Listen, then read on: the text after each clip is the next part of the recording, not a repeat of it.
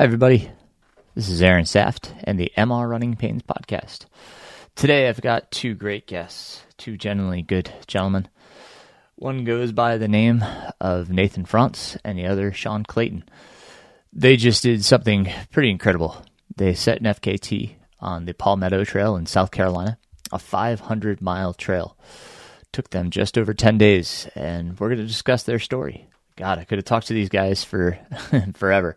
There was so much to talk about. I didn't want to go too long, and definitely want to be respectful of themselves and their times and their families, because they had just gotten off the trail about 3 days prior to our recording. So I think we had a really genuinely good conversation and talked about a lot of good things, how it went, etc., and all that went into it. So I hope you enjoyed this conversation with these two gentlemen as much as I did. And I'll catch up with you guys after our conversation. All right. I have two amazing individuals here with me. As the title denotes, and as I said in my introduction, Sean Clayton and Nathan Frantz. How are you gentlemen this evening? Doing good. You look much fresher than I would expect. What are we, 3 days removed from your finish? Yep. Yep. Yeah. That's pretty incredible. And we're going to talk all about this Palmetto Trail and where this came from and what it is. But why don't we start with a little bit about each of you? Sean, you want to start us off and just kind of tell us about you? Nothing special about me. I'm not really like a professional athlete or anything. Dad, husband, I go to school at USC. Two awesome kids. Work a job at UPS. I like fitness, anything fitness. I've done American Ninja Warrior, obstacle races, anything that I can push my limits on. So like ultra marathons lately, it's just been that thing. When did you get into ultra marathons? I think I did my first one. I mean, it was probably about 10 years ago. I did a 50 miler, and then I'd always wanted to do 100, but I'd just been kind of focusing on obstacle races. And then in 2020, when all that shut down, I was like, all right, like I'm gonna find 100. And so I did 100, then I did a 48 hour. So then I was just looking for the next big thing. How far did you get in the 48 hour? 133 miles. I Nice. finished second in that one. Cool. Very cool. Yeah, Awesome. Anything else everybody should know about you? I think so. There's not a lot. Pretty boring day to day. Right on. How about you, Nathan? About the same. No, not a professional athlete. Just I started really running in probably my late 20s. Met Sean. We kind of met in obstacle course racing. That's kind of what kind of threw me into running a little harder. I started doing well, and it just made me more enthusiastic to run more and to see how far what I could do. And then I met you along the way, and you were my coach and have got me through a lot of years, and I owe a lot to you. I just want to appreciate you. And But then did some ultras, got into that. We tried that out, and a few didn't go too well, and then finally broke that 100 in under 24 hours, and that one really let me know, could do more. And did Boston last year and did really well there. That was a big goal. And so after that, it was just like, what's next? And that's kind of where we're at. Right on. So, we've already mentioned that, this whole thing was about the Palmetto Trail, but some folks may not know what that is. Can one of you elaborate as to what the Palmetto Trail is, length, distance? What are we talking, surfaces? Just give us a good description of what the Palmetto Trail is. Sean. Yeah, this kind of started so we were kind of me and Nathan had been like talking about like what was next. And so obviously started looking at the 200s. When you just started looking at those like the prices, they're super expensive. Just the race entry fees, and then you got to fly a crew out, places to stay. So I just kind of like started looking around at trails. I was like, well, what kind of long trails are there around here? And I'm in South Carolina, so I had heard about the Foothills Trail. I was like, okay, you could do like an out and back on that, it'd be like 150 some miles. And then I heard about the Palmetto Trail. And I was like, okay. And I looked it up. It says it's like 350 miles of trail. And this is how not professional athletes we are. We're like, all right, 350 miles of trail. We could do that. And then I'm like, well, let's look up the record. And it's like 11 days or something like. I'm like, oh, we could even beat that record, 350 miles in 11 days. That's easy. So, like on their website, it says completed trails. So we were under the impression these are like actual trails, but they're like completed trails, actually a lot of road. So like then we find out like not only that, but they're not all connected. So the 350 miles isn't connected. You have to connect those with another 150 miles of road. So like it's too late. We've already been planning this thing. And so we're like, all right, well 500 miles, it's still possible to beat that record, and that's like kind of where it all started. Right on. Um, I mean, South Carolina, obviously, on, Nathan and my side of South Carolina. So, the mountainside here, it's very different, kind of like North Carolina in that regard. So how was it, so far as like elevation gain? Like how long did you stay within the mountains and then, turn more into kind of like, rolling hills, or what, how did that transition? Um, we had about 100 miles in the mountains. Started near Seneca, South Carolina. Is that right, Sean? Yeah. Yeah, Seneca, South Carolina, and went kind of very similar to the foothills. Went along the North Carolina South Carolina border. Does use the foothills trail at times, and then comes back down through um, the towards the upstate Jones Gap, and then after that it becomes pretty rolling to flat. So about 100 miles is all we really had in the mountains. I think, what was the totals on the elevation, Sean, that you got?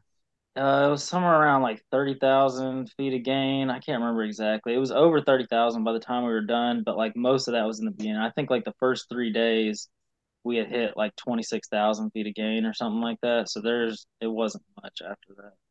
Gotcha. Okay. And then that's 30,000 for the total 500 miles. Yes. Yeah. Yeah. Correct. So, and then, you kind of started mentioning starts in Seneca, starts going, kind of follows through the foothills, Jones Gap. What, did you go through some major cities? Yep. We Sean. went through Spartanburg, Newberry, Columbia, you even go through like Fort Jackson. Um, but those are like the main cities, like Spartanburg. I mean, most of that day was just running through like Wofford College and stuff like that, like just all around through Spartanburg. Mostly pavement. Same thing for Newberry. You just go through like downtown Newberry. Like one of the days, like the trail literally like went right by our hotels. We just ended that day like right there. Nice. And then Columbia, just right through the middle of Columbia, through like USC and all that. Right on.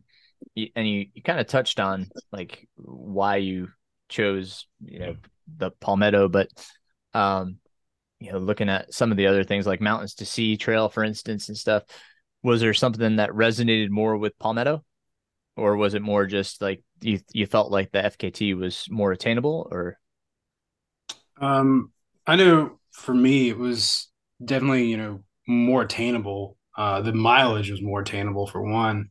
I mean, part of the reason that I, was interested in it was the Mountains of Sea and possibly Appalachian Trail and things like that have always kind of piqued my interest to do, and to complete at some point. And this was definitely the shortest full state trail that I had come across. And you still get to do the mountains, you're still in the mountains some, and and I like the ocean, so you get to end there. So that was kind of a cool thing. You're still doing mountains to sea, if you will, Mhm. just not in North Carolina and a lot shorter. So that seemed much more feasible. And then when we heard the FKT was actually within our realm, or we thought it was, then it just made it that much more exciting and seemed doable. Cool. And so touching on the FKT itself, you mentioned it was 11 days, correct? That was 11 previous days, 15 hours. 11 days, 15 hours. And who held that? Guy named Sean Martin. I haven't really seen much else. I don't know what else he does. I know he does ultras. I think Nathan found him on Strava, but Did you reach out to him at all, just to kind of? I tried to. I couldn't even find him. He had like an Instagram link, and I couldn't find him on Instagram. Not the link that he had posted for his FKT or anything. I think Nathan tried to reach out to Strava, right? Yeah, I didn't hear back. Okay. Uh, so I don't really know. The last I saw, I think the last post he made was on Strava. He was living in Colorado, I think. So he no longer lives on the east. Um, Seemed like he was living in South Carolina when he made the FKT, Cool. from what I can tell by Strava. Um, well, let's talk a little bit about the planning that went into this. Like obviously you couldn't really reach out to him for much information. So, where did you get your information from? How did you go about that? We mostly got a lot of information. It was actually from him, just what he had posted on the FKT website. Okay. 'Cause you got to post a GPX file. We kind of started with that. That gave us a good, we could see kind of what he did, and I could transfer it into other mapping options and see where he went. And there was some questions. When we looked at the map, it looked like he did some loops that weren't necessarily part of the trail. We didn't know what was going on with that. Um, so we ended up contacting the actual Palmetto Trail organization and talking to them. We got some more information from them. When I first looked this up, their website was extremely vague. It didn't even have actual trail maps on it. It had one picture map of the entire trail. Uh, but sometime between the first time I looked at it and closer towards when we were actually doing it, they had updated with a lot of maps that were very helpful. I did talk to the organization's, she's the current CEO, the one who runs it. Um, she was helpful. And then another one of the guys who mans a lot of the trail of the mountains. And we ran through each section step by step, talked about it, what it was going to be like. And that was extremely helpful. Unfortunately, with time, I wasn't able to talk to every section's person. Like each section had a person that was over it. So looking back, if we would have done that, it might have been more helpful. We could have known more about how much road, the research. We looked at the map and saw what, like Sean said, completed trail. And we made the assumption that it was actually trail All rather than getting it on the map and looking really close and seeing that this trail was asphalt. right. So, um, but that's, we got a lot of information from Sean from the FKT website. He gave a day to day, day by day account of what he did, where he ended, how many miles he did, which really helped us set goals for every day because we knew if we did that many miles, we were with him or ahead of him based on what he had said. So those that was very helpful. I don't know Sean Martin, but if he's listening or hears this, I just want to say thanks. You set the record, and really honestly, your information helped us be able to set the next one. So um, then that's what records are. I feel like they're only something for somebody else to break. It's only another goal.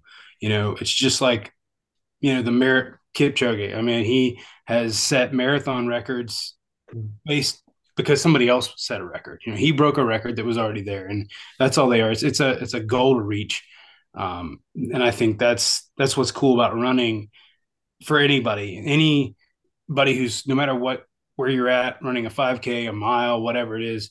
It's setting that goal for yourself and trying to reach it. And thankfully, there's and FKT was attainable for us, so we set that goal for ourselves. So yeah.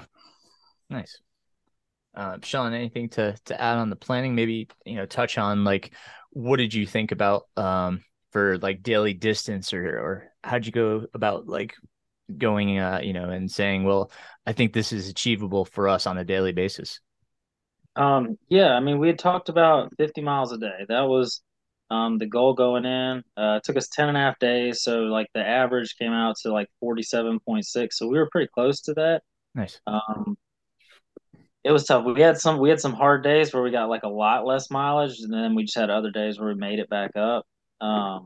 What do you But yeah, attribute the that to? planning was like very difficult. Like I was sleeping less during the planning than I did on the actual FKT time because it's just like contacting companies we're working with, trying to get support, or contacting the people from the Palmetto Association, and just or just like trying to plan that stuff out. It was stressful. Like the whole month of December was just like planning, planning, planning. And then I'm calling Nate at night and being like, "Hey, did you order this? This is what I'm ordering." Um, so yeah, I mean, and like you have all these plans, and then obviously it's like any ultra, you go into it with this big plan, and then like it all goes to crap somewhere, and then it's just like fix it and try to figure out the rest of the way. Yep. Yeah. I definitely want to hear more about that. We will certainly dive a little deeper into that. Yeah, yeah, um, so those that listen to the podcast, I have talked about Nathan quite frequently as he's shared some of my adventures, and Bigfoot was one of the big adventures he shared with me. He did pretty much half of Bigfoot with me. um, Nathan, from that experience, did you pull anything for this adventure? Yes, that was probably honestly one of the most helpful things. I was so glad to get to be a part of that. Not just for you, but for myself. I saw what it would feel like to run multiple days for longer distances. Um, and also just the food prep. I got to see the aid stations that were there, what was easy to prepare, what was easy to digest. And that was a lot of help. How they were able to prepare things quickly, um, and just really get to experience that kind of distance and see it in action, not only in you but in other athletes and just in the organization and everything. But yes, that was extremely helpful.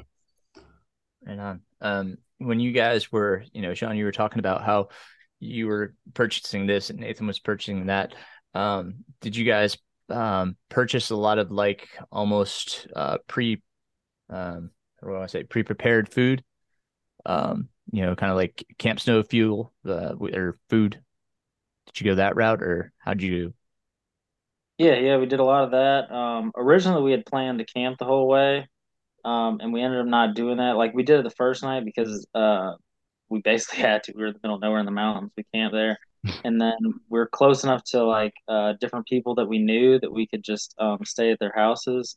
After that first night, it took like 2.5 hours in the morning just to get the camp all cleaned up and repacked, and we were like, we just can't waste time doing that. It was just too much time. So after that, we pretty much just decided that we were going to either stay in hotels or stay at people's houses that we knew. The food prep, and buying all that, yeah, we did tons of different like bars and stuff that were already, and then we had done like some eggs we took, some stuff for quesadillas, the pre-cooked bacon, uh, yeah, like a lot of stuff like that. Good, nice. Um, can you also talk about how you recruited crew and how much crew did you need for something like this? Because I'm sure there was not only crew but some pacers and such. Can you talk about that and touch on that? It's Go ahead, Sean. basically just like calling up our buddies and being like, "Hey, look, we're trying to do this thing. Can you guys support us?" Like some of the days there was only one crew member for each day. Like obviously it would have been better, to have multiple and then have people that could run with us. There was a couple days where we did have like multiple crew, but for the most part, we ran a lot of it ourselves. It just there wasn't really a whole lot of room for pacers and stuff like that, just because it was so hard to get the people we needed. We had at least one person per day. I think a lot of days it was just that. It was just one person. Like I said, there's Mhm. a few where we got a couple there, and it was nice when we had a couple because then like somebody could run with us. It's just like a fresh voice talking about anything to take our minds off of what we were doing. But for the most part, it was just like one person a day, and it was like our friends that we just called up and were like, "Hey, can you help this day?" and just scheduled them all out. Yep. Yeah. Yeah. And it was we tried to kind of plan it. Sean lives in, Columbia, near Columbia, South Carolina. So he's about halfway, a little more than halfway. And then, I live in the northern part. So we tried to make it to where, the people I knew was in the northern side, helped us out in the beginning, and then people he knew towards the end. It mostly worked that way. But yeah, I mean, we like he said, unfortunately, we couldn't get too many pacers just because it's also during the holidays. I mean, we started on December 27th, 2 days after Christmas. So it's everybody. We didn't, we knew people had families and they had stuff they were trying to do just to be with their family. And here we're trying to ask for what a lot of people is time off that they don't normally have, to take away from that and come help us in the middle of South Carolina, nowhere, and hang out in their car all day and do for us whatever we need. So, we were so grateful for everybody who helped. We can go later and talk about each, there was so many people. There was like, how many people we have? It was 11, basically 11 days, 10 and a half days. And so we had probably 15 crew people. Does that sound about right, Sean? Yeah, it was somewhere around there. I mean, some guys Yeah. did multiple days. My buddy Aaron, he did 2 different days. Jess was out there like 4 different days helping us like get onto Fort Jackson and stuff. So And Kayla was out there 2 days. Darun was there 2 days. So, yeah. yeah. Nice. How was it for their access? Was it, could they get to you pretty easily? Talk about that for a moment. Uh, well, the first couple days, our buddy Darun, so we talked about camping. He had a Toyota Camry, and I had a mobile camp station, like what you would see at a ultra pop-up tent. We had a Coleman, like actual two-burner stove, a propane tank. Each of us had some kind of sleeping pad or mattress, sleeping bags, clothes, all the food. we I had to sit on the center console to drive to the start line. There was no room in that thing, so There we is had a the picture fat out there of it. Camry. And oh yeah, that was another thing. When we got to the start line, we couldn't get to the main start because the gate was closed because it was so early. So we had to run First an extra obstacle. mile to get to the start. But Darun, so it was more limited access there. We did end up using a lot of our hydration vests because he couldn't see us for, I don't know, times of what, 9, 10 miles sometimes. Yeah. And then that night we were supposed to see him at like 52 or something like that, I think, miles, something like that. I don't remember. But he couldn't get to this one road that was supposed to be a road, but it wasn't accessible by car. Mm. And the one he did meet us on still probably wasn't accessible by car. Not by He Camry. actually got parked his Camry in the middle of the woods, nowhere. And this guy in a Dodge pickup, yeah, he says he just kind of looked at him, and Tarun goes, "Let me guess, you're wondering why a Camry is out here and how it even got out here." And he goes to proceed to tell him what's going on. And he's like, "Well, just make sure you don't block the roads." So it was that was quite a comical night. But he got in and got out. He did not get stuck. That was another thing. We were like so worried that even if he got in there, if he wasn't going to be able to make it back out. But Right. that was just the first few nights. That was definitely more um, challenging. And Sean, if you want to talk about some of the other times. Yeah, I know, like that was big. And then like cell phone service in the mountains too. So like at one point, like he had to take a 45-minute detour because he couldn't get to where we were supposed to be. So Yeah. he had to take like a 45-minute detour around the mountain. And then like when he got to the place, he like didn't have service. So he was literally like running through the mountains trying to find a spot where he had service. And finally got service to talk to us. There's a couple other state parks like that where we're supposed to meet somebody at this location and they just can't get to the road because there's a gate there or whatever. Um, I mean, there were times where like we like ran out of water and we just didn't have it. And, I mean, it was fine. We were gonna deal with it. We knew that stuff would come up, but yeah, it was just like we're supposed to meet this person in 3 miles and they're not gonna be able to meet us for 7 or 8. It's just normal ultra stuff. You just got to deal with it. Right on. Well, you mentioned your packs. Let's talk about your gear for a second. What size packs were you using? It sounds like, you were able to kind of see them pretty frequently. What was the longest stint you had to go without seeing someone? Do you remember, Sean? Maybe I don't think it was more than 10 or 12 miles at the Okay. Yeah, most. probably would have been like 10 or 12 in the beginning, Yeah. in those Right on. mountains. for sure. So we're just using Solomon. I think they're the 12 set. Yeah. The advanced skin 12s. Yeah.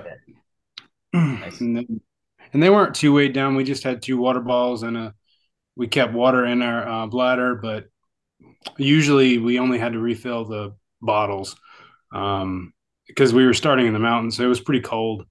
So, we weren't going through water we're very frequently. We're just mostly calories is what we're going through more of. Right on. And how about footwear? Did you need a wide variety of different types? Sean, you want to? Yeah, I use four different shoes. I use the Hoka Speed Goats, and Hoka Challengers for the trail. And then I use Hoka Bondi 8s for the road and Endorphin Shifts. Actually, the Endorphin Shift felt the best to me. I actually ended up running a lot of the gravel with those too. So I don't know, just a personal preference thing. It felt good. So I went with Good. that a lot. Yeah. I went with the Hoka Speed Goods as well. Used them a lot on the trails, and then the Bondi eights. That was pretty much my only road shoe. And then I also had the Arc'teryx LD3s. I used those towards the end. I really like. I mean, basically, they were all used pretty evenly, I would say, throughout. But yeah. Nice. Turn on. Very cool. So going through all of these state parks, and you had to go through, sounds like you had to go through a military base or near a military base. Yep. Did you have to secure any permits? We did. Yeah, for Fort Jackson, you have to get a visitor's permit. That was one of the things that Sean Martin he had like decided not to do. He said it was difficult. I mean, it was. It took time. It takes time out of your day, and you have to hit it at a certain time. It just worked out. The timing was good.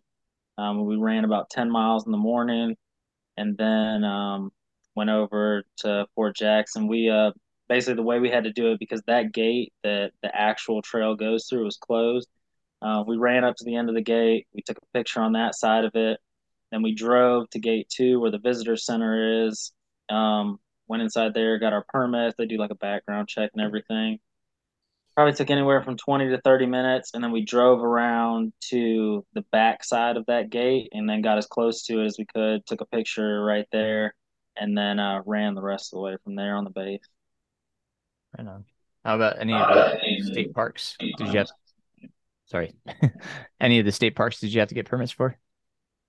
No, we didn't have to get any permits for those. I think some of the South Carolina state parks, like if we would have had to stay there, we would have had to have permits, but Mm. didn't have to have any day use or anything like that. Okay. So yeah. And I suspect there's no private property or anything like that, right? Not really. There is the Palmetto Trail borders a lot of private property, Oh, sure. Yeah.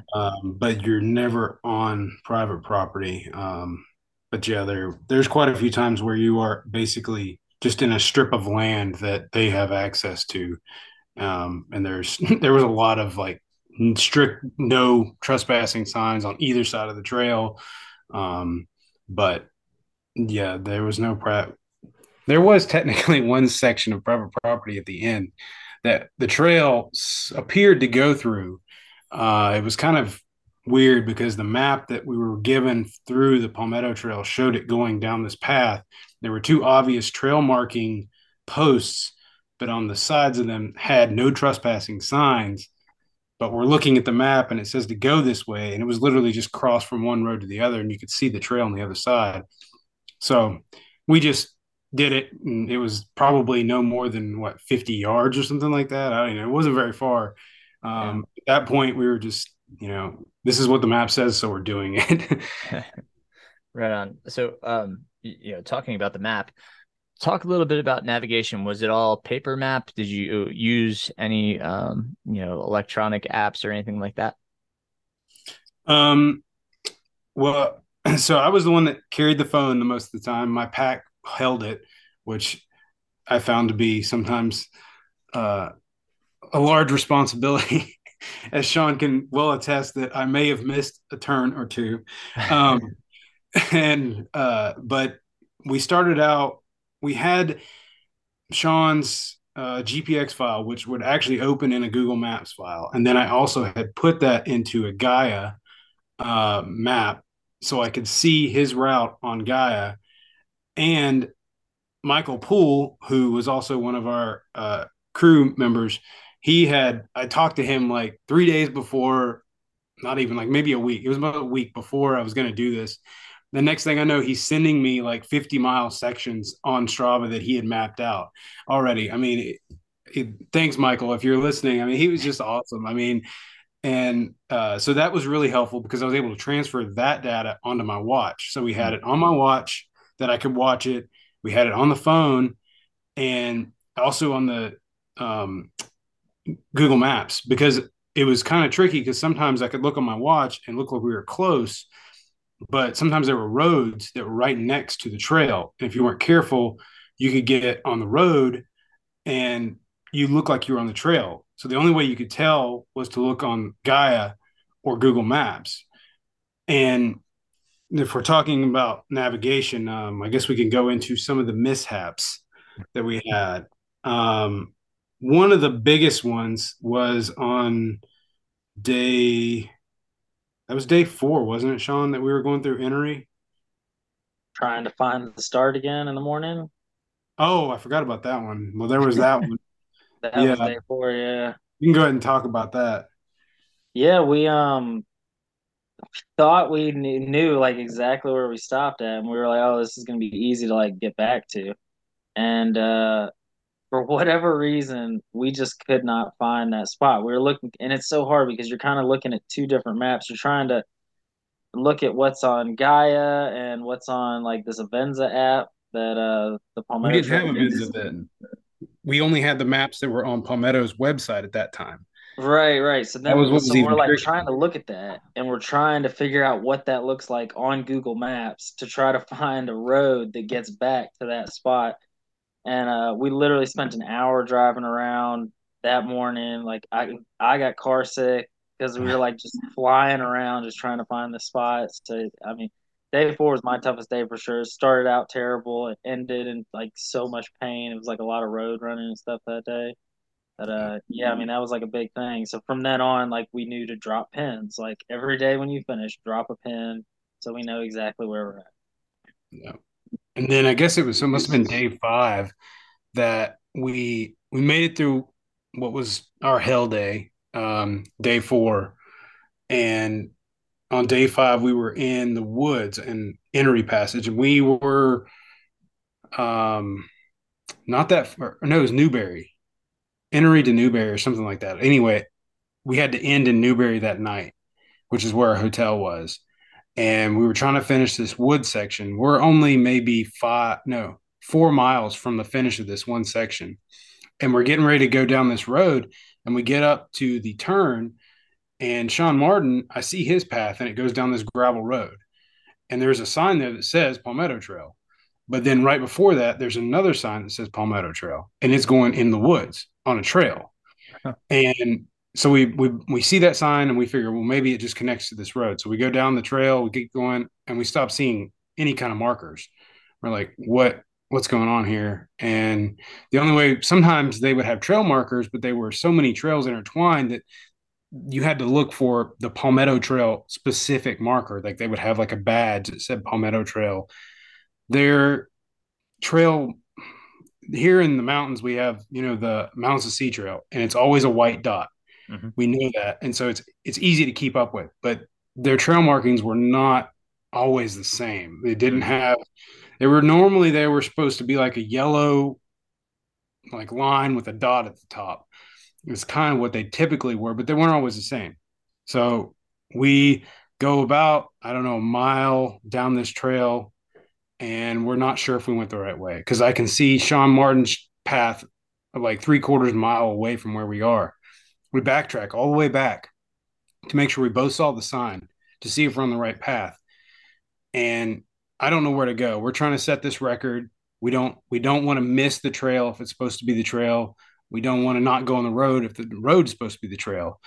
So I had our buddy Jess Powell. He actually is now part of the Palmetto Trail organization. And so I call him up to see if he knows anybody that we can talk to figure out where we're supposed to go because they had mentioned new sections of trail. So we call up him. He gets in touch with somebody. We were on the trail for probably 30 minutes trying to figure out where we're supposed to go. More than Finally, that, it was like an hour. it was an hour. Dang, it was not. Yeah. It was, so an hour later, I come to find out they told us about this app called Avenza app. I've used a lot of mapping apps, never seen this one before. We download it and they said it has the most up-to-date trail information. Well, it was just kind of awkward the way it worked, but we were able to get it downloaded and at that point we saw that sure enough this was a new section of trail. The road was also the trail. So you could I don't know what is technically the correct way, but we went the trail because we figured trail is trail. That should be the way it is. Um, but we spent at least an hour, not to mention the extra mile and a half, 2 miles of backtracking, trying to figure out where to go. But after that, using the Avenza app, it's GPS coordinated on this. It's very strange. It's not like a full map. It's just like a picture of a map, and yet somehow it's GPS coordinated. You can see yourself on the map. Hmm. Um, and after that, we were able to stay pretty much on trail. It made it much simpler. Helped our crew. They could use the app as well and see where we were going to be because it had mile markers. Um, but that was a big learning experience. Not to mention the what Sean talked about, trying to figure out where to start.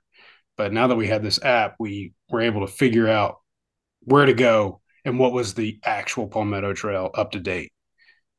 Yeah. Yeah. Yeah, and that's like kind of what's so hard about it too, is because like the Avenza app, so we learned like that's the most updated thing that the Palmetto Trail uses. So that is the most updated. That's what they're gonna when they make changes to the trail, it goes on there first. But even like looking at the website, the map they had on there still Mhm. showed the road section as being the right way to go. And Hmm. so like we were on the phone with them, with the head chair, and she's like, well, it doesn't matter. Like either one, it's like this isn't how records work. Like we need to do the right thing here. It can't just be like, oh well, either one kind of works. Because the trail was actually about a mile longer. Like it added another mile. Plus Yeah. we'd already ran down it like half mile, ran back another half mile, and then we're just waiting for an hour trying to figure out what to do. That was a big one. I think the biggest mistake that we made was on the day before the last day. It was day 10. Again, we were running across a road, didn't see any marking for a trail. It looked like it followed the road. The GPS file looked like it followed the road. We run down a little over miles, like 1.1 miles down, and we hit this intersection, and we see that the trail is going right and it's going left. So we know that we were supposed to come in on that trail, and we're sitting there like just having this debate because it's close. Like it looks like it's the same thing, and we're like ultimately it's like you have to go back. Like that's just what you have to do to do it right. You have to go back, and it's like one of those things where it's like heartbreaking in that moment because you've already ran 30 something miles during the day. We're trying to make our last day easy. So like adding another 2 miles onto this right before dark. So like you wasted all that daylight. We're not moving fast at that moment. We're doing, anywhere from like 16 to maybe 18-minute miles. Um, so it's like just a ton of wasted time. And that was like tough. That's like heartbreaking. You got to turn around, go do that, and then do the right mile on the trail. So, but I mean, it's just part of it. In 500 miles, you're going to make mistakes. I mean, it's a Sure. 475-mile trail. We definitely went well over 500 miles by the time it was all done. Yeah. Right on. Well, if you guys would touch on the fact that you did this together, that's got to be difficult. Now, your two seem like pretty easygoing guys, but for 500 miles, you're planning to stay together. That's got to be tough, knowing that you know somebody's going to have a low at some point. You hope you don't have it at the same time, but can you talk about that? Um, Sean, go ahead. Yeah, I think it it kind of worked out because most of the times when I was in my low spot, he was doing all right, and most of the time, when he was in a low spot, I was doing all right. So there was times where like he would have to wait on me, or I would have to wait on him a little bit. But a lot of the times, it ended up being one of us was going to push the pace more and just drag the other one along, and it worked out honestly. Like it, there was days where I did not feel like running, and he was running, so I was like, well, I guess I just got to pull together and try to run as much as I can. And I mean, I'm sure sometimes he slowed the pace for me, and there were some times where I slowed the pace for him. Just knew like knowing when each other was like really, really hurting. But for the most part, I mean, I think it worked out. I know there were some times where I would have gone slower just to try and rest, but he was running, so I was like, well, I need to at least try and keep up. Did you communicate at any time? Like, I need a moment just to to take it easy, or did you guys just kind of like grit your teeth and bear it because the other was, grinding too? I think I think it was most a of lot the of time, gritting our teeth and yeah, bearing. yeah. I mean, I think honestly, like it was just like like I could recognize when he was in a lot of pain. You know what I mean? So like maybe I wouldn't push it as hard. I'm sure he did the same for me. Like we just tell when each other was in a lot of pain, but still like kept each other going. Um, Mm. yeah. I don't know. Go ahead, Nathan. yeah, no, I was to say the same thing. I was gritting. I mean, I could tell it was the exact same way. I knew when he was in a lot of pain, and we just you try to be cheerful. You try to do everything you can to keep the mood up and keep moving and keep your mind on not the pain, not anything else. And but yeah, talking about lows, I know, Sean talked about his lowest day was on day 4, and it was kind of ironic because we had both posted about day 4, and he talked about how terrible it was, and my post was a little bit different. And the night before on day 3 is really when it really hit me really hard. I mean, I was in a lot of pain. I called my wife. Honestly, didn't know if I was going to be able to go the next day. I just told her, I was like, I'm just going to have to go to bed and hope that I can get up and keep going. I didn't know. I really didn't know. And so the next day, I'm still in a lot of pain. I mean, a lot of pain, but I could move. And so to me, that was like, even though I was moving in a lot of pain, I was moving. I knew that I could move that day. I could make it through that day. And that was one less day, one more day forward. Um, and so that to me was good news. But I think Sean, he hit his on that day. So it was a little different experience for him. But overall, like he said, it just seems to work out so well that every time one of us was low, the other one wasn't. And I don't really know what to attest that to. Um, you never want to think before you start something like this that you're not going to finish. But was there any communication to say like, "Hey, listen, if I can't make it for whatever reason, like you should keep going," or was it that we both quit? Was there anything said about that? Not at all. We didn't even No. talk about that. Not if one of us is gonna quit. I know, like I'm very like honest with myself. Like when I start these things, like when I just talk about them, like there's a lot of people like they're like I'm gonna go crush this race. Like that's never me. Like I respect the distance. And going into it, like I knew there's not a lot of people you can call up and ask, what's it like to run 500 miles, and there's a reason for that, because not a lot of people do that. So I knew it was hard. I knew going for a record when you've never even done like a 200 is kind of like almost arrogant in a way.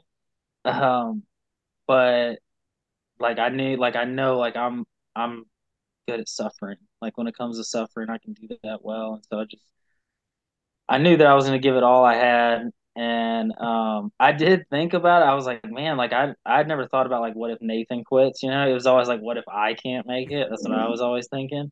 Because he did like he carried the map a lot and stuff like that. So there was times where I was thinking, man, like what if he does have to quit or something like that? That would be bad. But like there was no communication between us, like about like if I can't make it, you go ahead or anything like that. It's just like keep going. Yep. Well, I can attest that Nathan can make the most comfortable bedding in nature.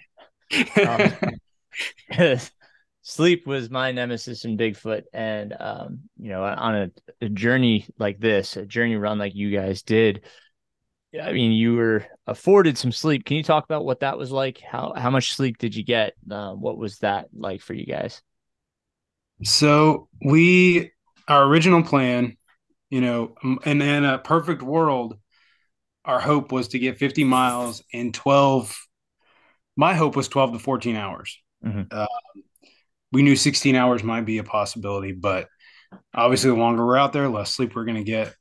In the beginning, we got, I think, maybe 6 hours, 5 or 6 hours that first night. Um, and then we had to make it up another night to try to keep going. But overall, we tried to keep our days at about 12 to 13 hours, is what we ended up figuring out seemed to work the best for us. After about day 5, I think it was, is that right, Sean, that we took the long sleep? Yeah, Um, I think one day we did. We had something that was like 7.5 hours or something like that. It's just because I think we knew we were like one day ahead or something like that, and so we actually stopped a little bit early. Was that the day we had Seth come over, my physical therapist, or was that a different day? No, it was a different day. So we did, I think it was it was the day after our really bad day. So it was night 4. We slept in more than we had.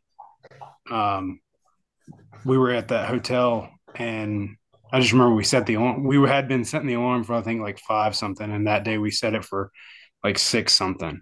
Um, but I think that was when we kind of realized that, that's how many hours we needed to be on the trail. And more than that, more than 13 hours was just more than our bodies wanted to handle. We both just kind of started breaking down. Um, we never did naps on the trail. We really, honestly, after day probably 3, we realized that we can't take breaks. We didn't have time for it. I mean, our pits were, we had usually one pit that may have lasted 20 to 30 minutes That at was the like if we very changed most. shoes. Yeah, and sometimes we didn't even do that. But for the most part, we were taking 5 to 10 minutes, getting food, getting water, and just keep moving. It just was too much time otherwise. Yeah. Trying to maximize daylight really was like a big thing. Just try to make sure when we get on the trail, like it's right at daylight. And then it would be dark for a little bit. We usually try like towards the end, we're trying to be on the trail at like between 7 and 7:30, and then finishing usually around 8 to 8:30. And with that schedule, you guys had mentioned earlier that there were some days where maybe you came under your, projected 50 miles and you had to make it up on other days. Was that due to the fact that you were trying to limit the amount of hours that you were putting in during the day, or was it other reasons? I mean, there's a million different things could pop up, but what happened in that regard? I think that the biggest one was day 4, and that was just the pain we were in Hmm. from that day. I was still like pushing pretty good on day 4, like so like my walk speed, like I was pushing pretty hard, but it was all road that day. It rained on us almost all day. And I was just in a ton of pain, and so it just slowed our miles way down. That was the only day we actually lost miles to the FKT. We weren't under it, but like I think we'd gone into that day with like a 6 mile lead. We just knew that based off of where he stopped from his blog, and we ended the day with only like a 2 mile lead. But we knocked out like a huge chunk of road section, and we're able to get on trails for 30 miles the next day. Um, Pain. It's ever present.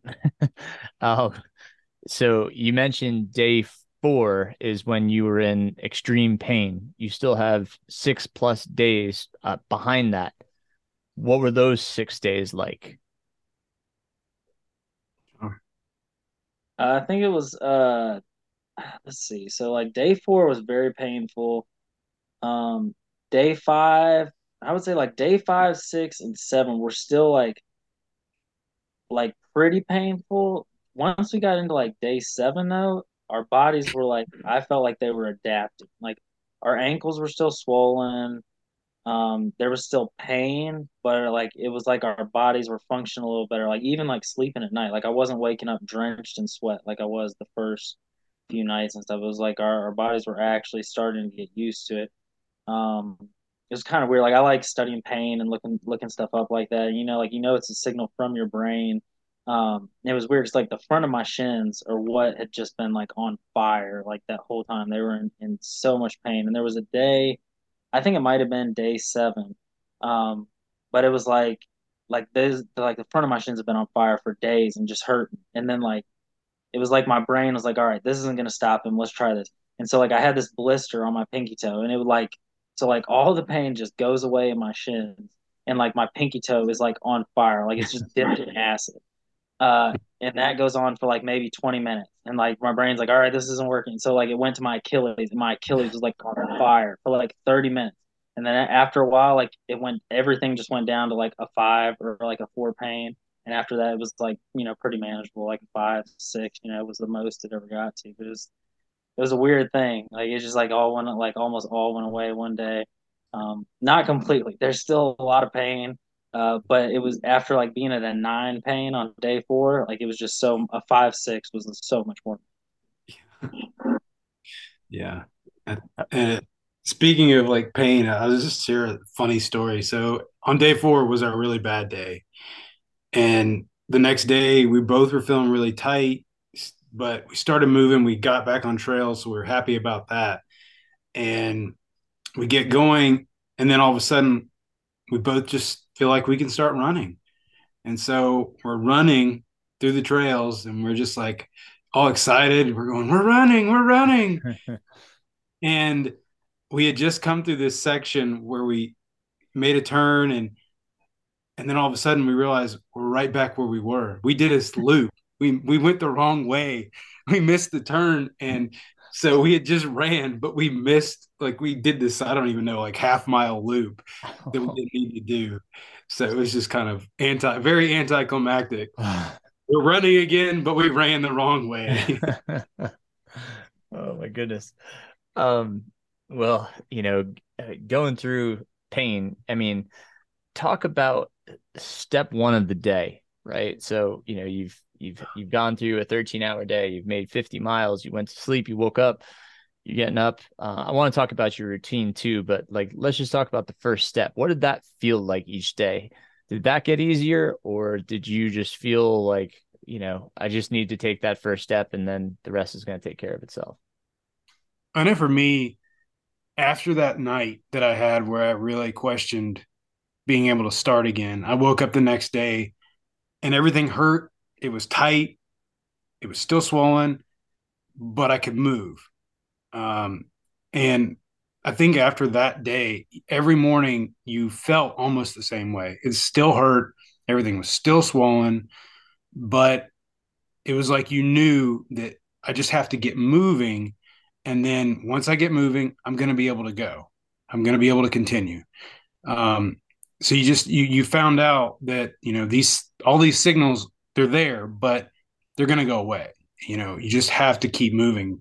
But it's still, I mean, it was we talked about it often, that how hard every day was. Even our rest time really wasn't rest time, because you get at the hotel or wherever you're staying, you got to get your shower, you got to make sure everything's ready for the next day, make sure we've talked to the crew for the next day. We were trying to get in. We had like recovery boots, like the um, Rapid Reboot and Normatec. We tried to get into those to try to help the swelling go down. Get to sleep and then get up.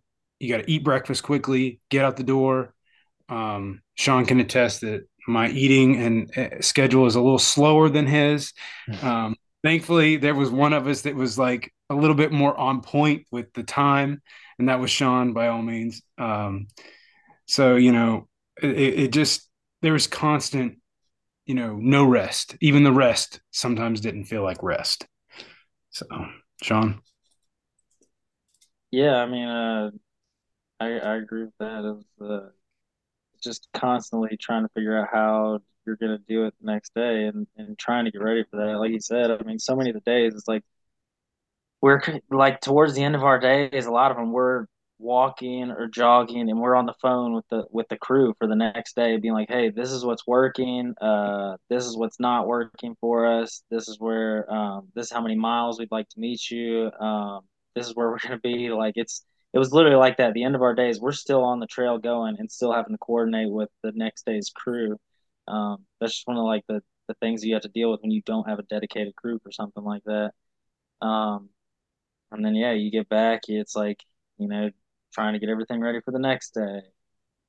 Uh, if you got to move to another hotel, then you got to pack everything up or as much as you can. Um, yeah, I mean, it was rough. It sounds like you made quite a routine and started to iron it out and smooth it out.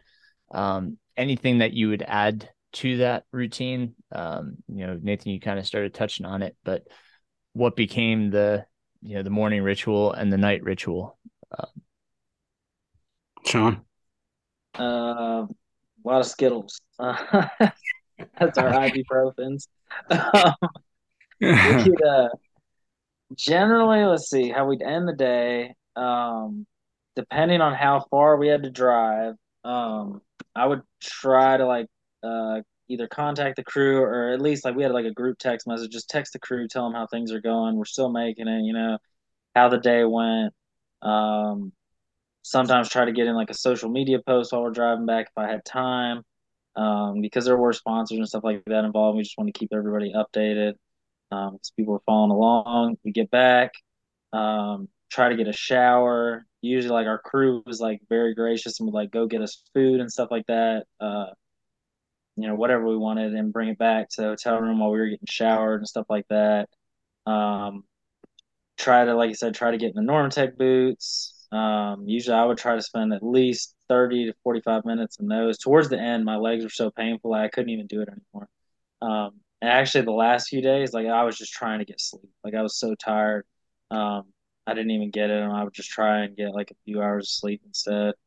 Um, and then we'd wake up in the morning. Um, I don't know if we were gonna have an early day, early start, or if we had. Sometimes we had like longer drives to the start location. Sometimes it'd be like 40 minutes to the trail from where we were staying. Um, we'd have to wake up. We'd either eat somewhere like we ate Dunkin' Donuts a couple times, just getting like a breakfast sandwich and some coffee. Other days, our hotel had food out. We'd eat there. Nathan would have like 3 plates of food, and I'd be like, "Dude, like we gotta go, man. We ain't got time for all that." Um, and so we'd eat there. We'd get to the trail, uh, throw on some Sports Slick, take 800 milligrams of ibuprofen, and usually it seemed like like maybe 30 minutes it took to warm up. Like we just kind of walk, maybe jog a little bit, just try to get everything warmed up. There were some days, like one day, like my knee was in like a lot of pain. His too. Like there was just days where like we just got up and our knee is just in a lot of pain, and then you move for 30 minutes and it just goes away. So just getting warmed up and getting going. That was pretty much it for 10 days. Yeah.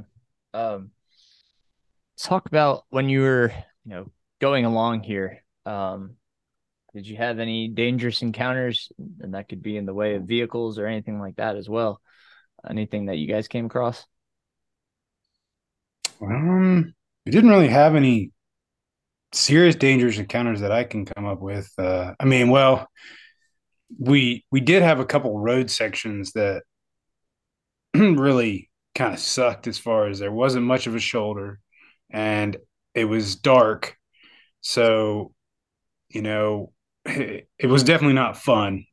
We had lights on, but you had semis but we never really had any major instances where we felt like we were going to get killed, I guess. But as far as wildlife goes, the worst thing we saw was an owl and we did see a couple alligators, but they were nowhere near us. I can't think of anything else. Sean, is there anything you can think of? Yeah, nothing real. I mean, there was like a couple dogs that got like Oh, yeah. kind of close, but not like close enough to it. You just stare them down, hold them up at them, and they stayed, far enough away. Um, Right I on. How think. about anything else that may have you talked about how crew couldn't get to through a gate and had to go around. You obviously missed some turns and stuff. Anything else that you could think of that went kind of awry for you? Should we tell the ran the wrong way story, Sean? Which one was that? So one of our crew members, Oh yeah. yeah. So one of our crew members, just to let everybody know, we had crew from everywhere. Like it was some of these people were not runners, didn't have any idea what ultra running crewing was like. We were just people who were willing to help, and we were extremely grateful for it. But this one guy, he crewed for us, and we were supposed to meet him at this specific spot. We were trying to get 3 to 5 miles because what we learned after we got out of the mountains was that we had like waist belts that had a water bottle, and that's what we tried to carry all the time. No more vests, as little weight as we possibly could have. And so we had to meet the crew 3 to 5 miles to refill our water bottles. And this day it had gotten warm, and we were about out of water, and we were supposed to meet him. And he calls me, and he's like, "Are you here, such and such?" And we're like, "No, that's another 3 to 5 miles from where we're at." So that would have put us on the trail like 7-ish miles without meeting crew, which was a long time at that point. And so we're like, well, I guess we'll just have to meet you there. And we're running along, and we come to this intersection, and here's his truck, and he's not there.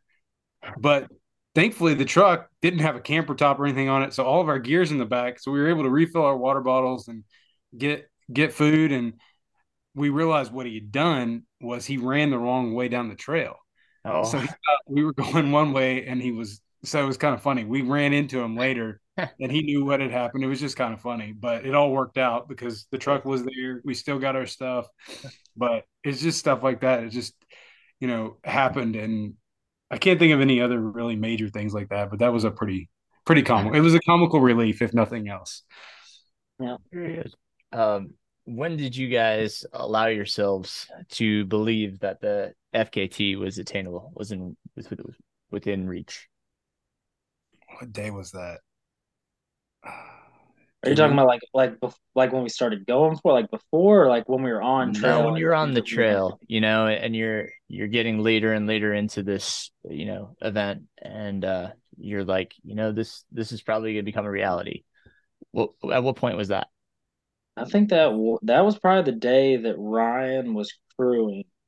Um, Yeah, can't remember what day that was, but I almost made a post about it because um something changed. Like in our conversation, yeah, we were just going along the trails, and like without even realizing it, we started saying like when we finish this, like how are we going to do this? Like how's Garmin going to track this? Like we just started talking about it for like no reason, but like I realized then it wasn't like an if, it was just going to be like when we yeah, finish. Like I want to say that was probably around like day 8 or something like that. Um, but we were like, all right, like I think we're going to be able to do this yeah. That was the same day we that actually, like he said, the same day that story I just told happened. And later that day, we were that specific day we had two crew members, one for the morning and one for the evening shift. That was another thing, is like some days we had two people, but they weren't always two people for the whole day. Hmm. So that was another challenge, is just working out. You're having to talk to two different people for the same day.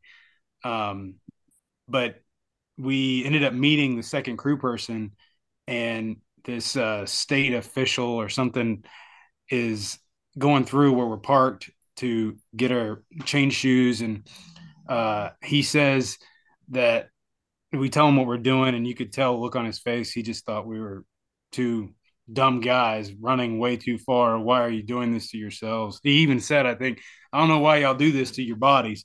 And he said, I remember when the last guy came through here and he could hardly walk. And then it was supposed to rain the next day. And we had to get to the certain point to get through the swamps. And he's like, well, that's pretty far away. And it was like 30 something miles. And we'd already done 20. And then that night we did make it to that point. And when we did that, that was the day. Sorry, that's my dog. That day we managed to put the full day on the record at that point. Um, and it just that was a we'd already had the boost, but then after that we just knew that we had this. I won't say in the bag, but it was just a matter of when. Nice. Yeah, it's hard to say because you're still like you still got like 150 or whatever miles to go, so it's still a lot of miles. But you're just kind of like, all right, like I think we can actually do this. That's pretty cool. Um, when we do an ultra, usually we're by ourselves, right? We're making a more of an individual effort. We may have crew, like Nathan, when you shared my experience at Bigfoot, there's a team camaraderie, but you two are going at this at the same time. That dynamic has to create some um, kind of motivation that you don't want to let one another down. Can you talk about how it helped your drive, especially later as it got harder and the days were getting tougher and you were getting more battered? Would you care to share on that, Sean?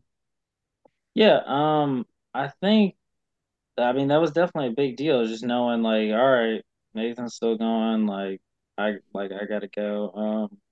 You definitely don't want to let each other down. I mean, you don't want to let anybody down. There's brands involved. There's the crew members that sacrifice their days out there already.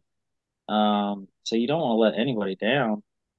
Um, and yeah, just having him out there, like I said, it was good. It was like there was days where I knew I was struggling, but I also knew I was drafting off of him. Like I knew, like, all right, he's still going. Like I can just keep drafting right behind him, and I would just watch his steps, and I'd be like, all right, just keep step with him, just keep the steps with him, um, and just keep on going.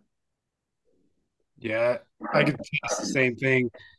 There were days that I couldn't run, and so we had this thing that basically he has this pace. Sean has this ability to walk a sub 15-minute mile, like 14 something. I think at one point we clocked somewhere around 14:30 while he was walking. And I don't know, you may not be familiar with how bad that is, but that's extremely difficult to do unless you have practiced it. With Sean, most of his training was rucking, so that's what he was familiar with. And I am more familiar with like a run walk style. And but there were days that I couldn't run, and I had to keep this pace with him. And I am so grateful that he could do that because he still kept us on pace, and it wasn't as detrimental to our bodies. Like I didn't hurt as bad, but it was just really hard physically to push myself to those kind of paces while walking. But yeah, it just we didn't have pacers, but like we said before, it just always seemed to work out so well that when one of us was down, the other one wasn't, and we were able to pace each other the whole time. Right on. Um, I'm gonna ask you a question, and I want you to reflect on it. And we're gonna come back to it, but I want you to think about it for a second. So, what was your biggest lesson from this experience? What was your biggest takeaway? So, I want you to think on that for just put it in the back of your brain for a moment, let it ruminate, and I'm gonna ask you a separate question here. Um, so, um, as you look back on the experience, you talked about earlier that you'd wish you'd known there was more road sections, right? But what other things would you wish you had known ahead of time that could have made this a little bit easier for you?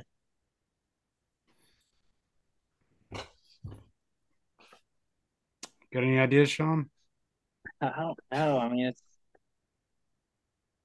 hard to say. I mean, like, as we got through, like, I think after like day four or something, or day three, we realized like we weren't gonna camp anymore. It was just too much stuff. I don't know. I mean, because like we had to camp the first night. There's just no. We're like we were in the middle of nowhere. We Mhm. had to camp. Um, I mean, so maybe knowing that a little bit earlier would have helped like plan hotels and stuff. Um, maybe would have taken a little less stress up. But even like that, I would just call my wife, and be like, "Hey, look, we're gonna need a hotel around here. Um, if you can book that for me, then that'd be great." I mean, Yeah, it I don't sounds like know. it certainly sounds like everything, like you said, you problem solved really well. Then there doesn't have to be anything that you would change. It's or anything that could make it better. Because I mean, that's part of ultra running, right? Is kind of solving on your feet, like you were talking about, Sean. Um, The only anything thing you, that I go away with is do more research on your trail, your trail, your Yeah, quote trail. right, We right. just, I mean, I looked at maps a lot, but I never really stopped to look exactly where it was going. I just assumed that if it said trail, it was going to be trail, and that's probably the biggest thing that I take away is that it to just do a little more research on your route. Um, but it just took so much time. 500 miles is a lot to go over. I mean, and it just yeah. So Right on. Cool. Um, so let's hear what was the final tally, your final FKT. go ahead, Sean. I think it was 10 days, 11 hours. I can't remember the exact minutes. But it was over like a day and 4 hours over the previous record. You beat the old record by a day and 4 hours. That's incredible. That's amazing, you two. So let's go back to the question. What was your biggest takeaways? What was your biggest lesson from this? You want to start, Nathan? Um, my biggest takeaway, I think, would have been it just honestly, it was kind of weird. We talked about this once, but every day we had to get up and we had to push ourselves when we didn't want to do it. And we kind of joked occasionally um, how we said, remember when we used to do things for fun? Remember when we used to ride in cars? And, you know, as strange as it is, it made me see how important just the simple things in life are. How we took for granted just being able to sit down and drink a cup of coffee um, without having to just hurry up and drink it. And it was just little things like that we take for granted. And it was strange that this experience showed me that. Honestly, I did not expect that. I expected to enjoy the run and be grateful to be out there running, and I was, but it was the bigger thing was just enjoying every minute of the time you have, you know, period. Being with your family, being at home, not having, we even joked like, um, I said, I just want to pet my dog. I just want to do these little things that we take for granted, but are so important to us that without realizing being put in a situation where you don't have I say you don't have a choice. We had put ourselves in a place where we didn't have a choice. Um, but just to do this one thing and we couldn't take time off to go enjoy the little things in life. So yeah, that was my biggest takeaway. Very nice. I like that. Sean? Yeah. I mean, I would say something similar. You just you're so much more thankful for the regular things in life. And I mean, like I've done the 100 milers and stuff like that, and like it's a little different when you're doing it for like the 10 days, and just like waking up and you just like the mental battle is just like it's so crazy when you're on day three, 150 miles in, you're like, I have to wake up for another week and I have to do this every single day. Um, and so like I mean, it teaches you a lot about yourself. It teaches you a lot of what you're capable of. It teaches you how much pain you are able to push through. Like I was genuinely worried. Like I don't know what stress fractures feel like. I've never had any. But like on that day four, like the pain that was radiating through my body, like I just didn't know, what that was. But now I know like, oh, I can push through that. That's something that I can push through when maybe a lot of people would have probably been like, I don't think I'm push through this. I was telling Nathan while we're out there, it's like we're on like there's a different level now. Like we went through one level and now we're on like another one where like we've just learned more, not like in a sense of like we're better than people, but just in a sense of like, we've reached a new level of life where we pushed through something that was just so insane. Um, so I mean that was a big deal to me. And then like you said again, just those small things. You're just so thankful. You can let a lot more things go when you know just like how bad it can be, and like say, well, at least I don't have to run 50 miles a day or for the next 7 days, you know. I know me, I've just been, you know, like you said, sitting here drinking coffee with my wife and stuff in the mornings is just so good. Just to be able to do that and play with my kids, play Xbox with them or something, and not have to stress about trying to coordinate this big old thing. It's been nice. It's fantastic. I'm sure you guys have, multiple folks to thank. Do you want to take a minute and say some thank yous? Yeah. Like think I'll start Michael Poole, Caleb Gander, Tarun Barzanchi. I probably said his name wrong. He's gonna kill me. Um, let's see, Jess Powell, Michael Garcia. All right, Sean, you can take some. Yeah, that's a trying to remember. I'm actually like pulling up the tags on my phone to make sure I don't forget anybody because I don't want to do that. Yeah, Jess Powell, Joe Scott, Daroon, uh, Aiden, Micah, Caleb, Daniel, Jonathan let us stay at his house. Preston let us stay at his house. My physical therapist, Seth Morris, he came out and helped us one day, just trying to get our ankles feeling good. Ryan Spillman, Aaron Maybach, Dave Dean, and then the brands that supported us: Exoskin, Armade, Trueform, and then King Kong Apparel. Just huge thanks to them for supporting us Yeah, through this. And then, of course, you know, my wife Haley for putting up with all my crazy antics, goals. She goes through a lot trying to deal with things. I'm definitely appreciative of her. yeah. Thank my wife too, Jessica. She helps fund all this craziness, and uh, but yeah, and I personally, you know, I'd like to, thank my Lord Jesus Christ. He's the one that gave me the abilities, and as a Christian, just want to give honor to Him, because that's, you know, where I come from. Good And for you. Um, any final thoughts, fellas? Anything you want to close out with?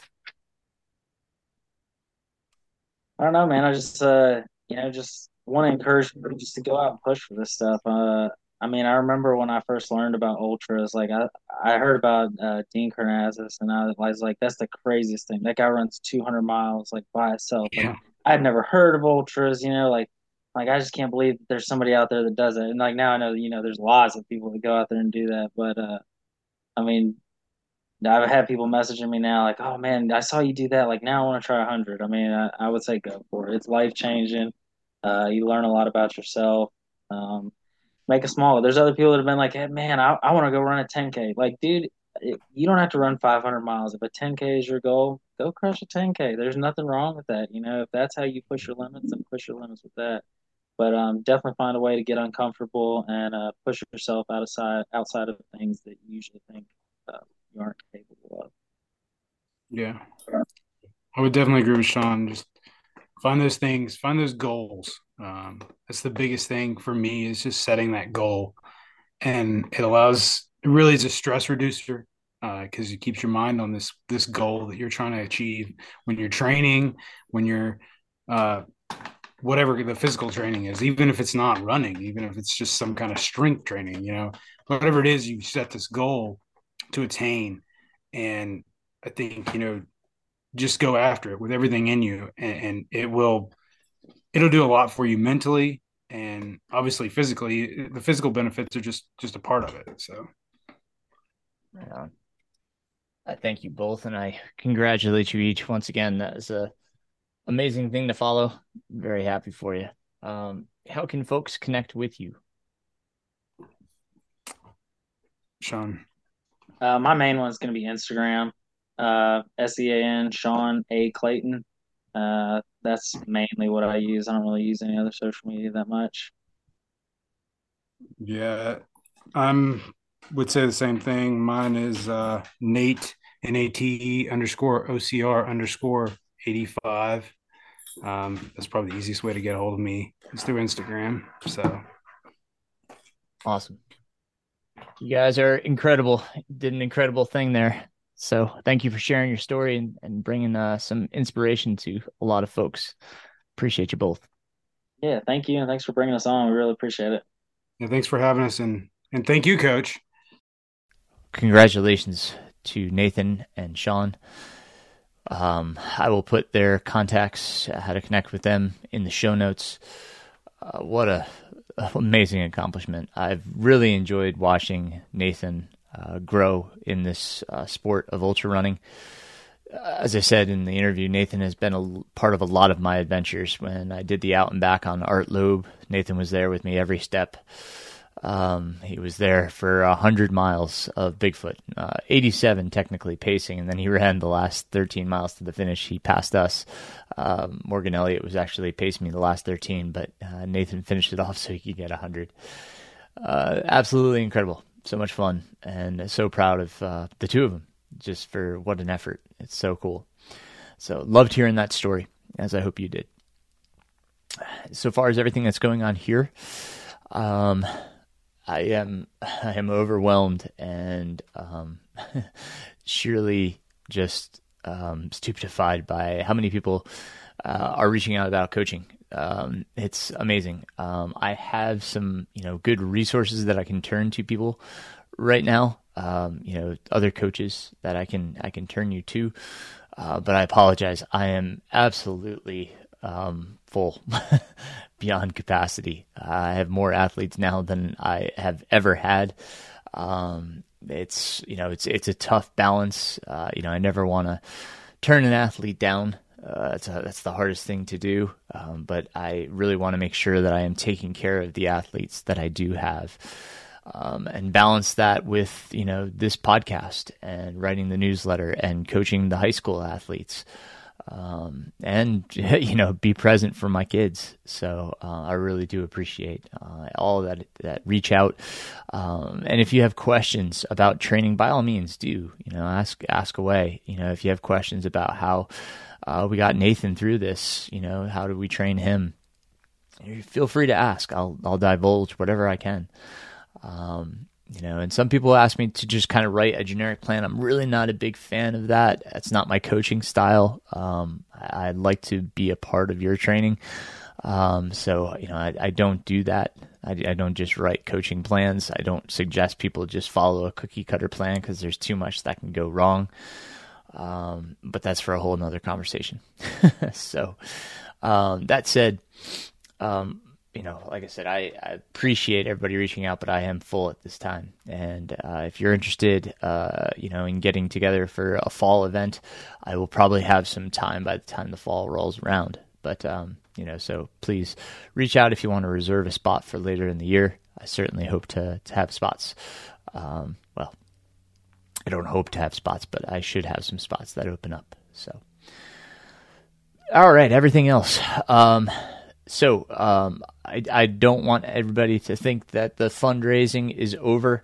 I want to continue to raise funds. So if you can donate to either the Vermont Adaptive or the Challenged Athlete Foundation, I am raising money in the process of, running the Vermont 100 and the Leadville 100. That's how I gained my entry into those two races, is to raise money for these amazing athletes. The links will be in the show notes.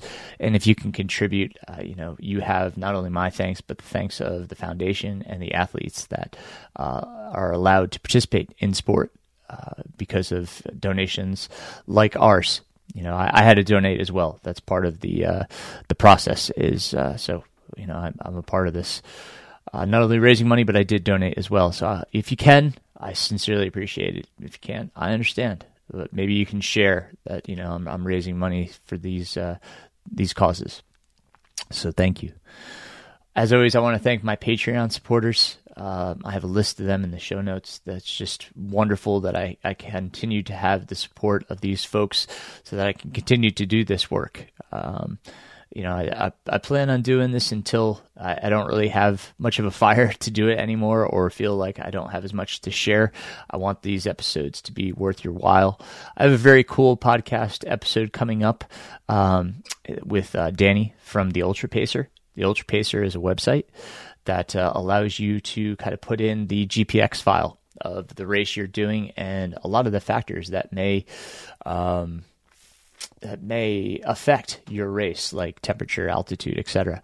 So we're going to do kind of a how-to and walk through it. We're going to actually do it for Western states because I think that has a lot of factors to contribute into it as to what pacing might look like, due to temperature variation, altitude variation, etc. So we're going to go through that. I will launch that along with the video of the episode next week. So next week's episode will be with Danny from Ultra Pacer. So check out ultrapacer.com.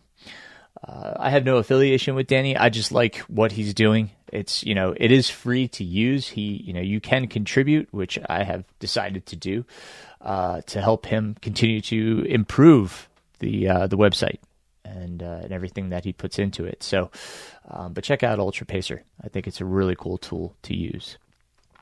Other things, we're sitting here in mid-January, and I really look forward to getting in a race again. I signed up for Rim Runner, the 50 miler. It's going to be hopefully my qualifier for Vermont. It's in Sewanee, Tennessee, and I'm really looking forward to checking that out. Been enjoying a new podcast. One of my runners and some of his friends have been putting on the Trail Trash podcast. It's actually pretty cool. They have some pretty cool conversations. I've been enjoying that. So if you have a chance and have some time for an extra podcast, check it out. They have some good conversations. It's fun to listen to. So check those guys out. Other than that, guys, I think that's all I have for this week. Again, stay tuned for next week's episode. And I appreciate all your support, your time, energies, being able to listen to this. Please let me know if you have any questions or possibilities for future podcasts. I really enjoy your comments and hearing from you. So please reach out. And as always, keep running, my friends.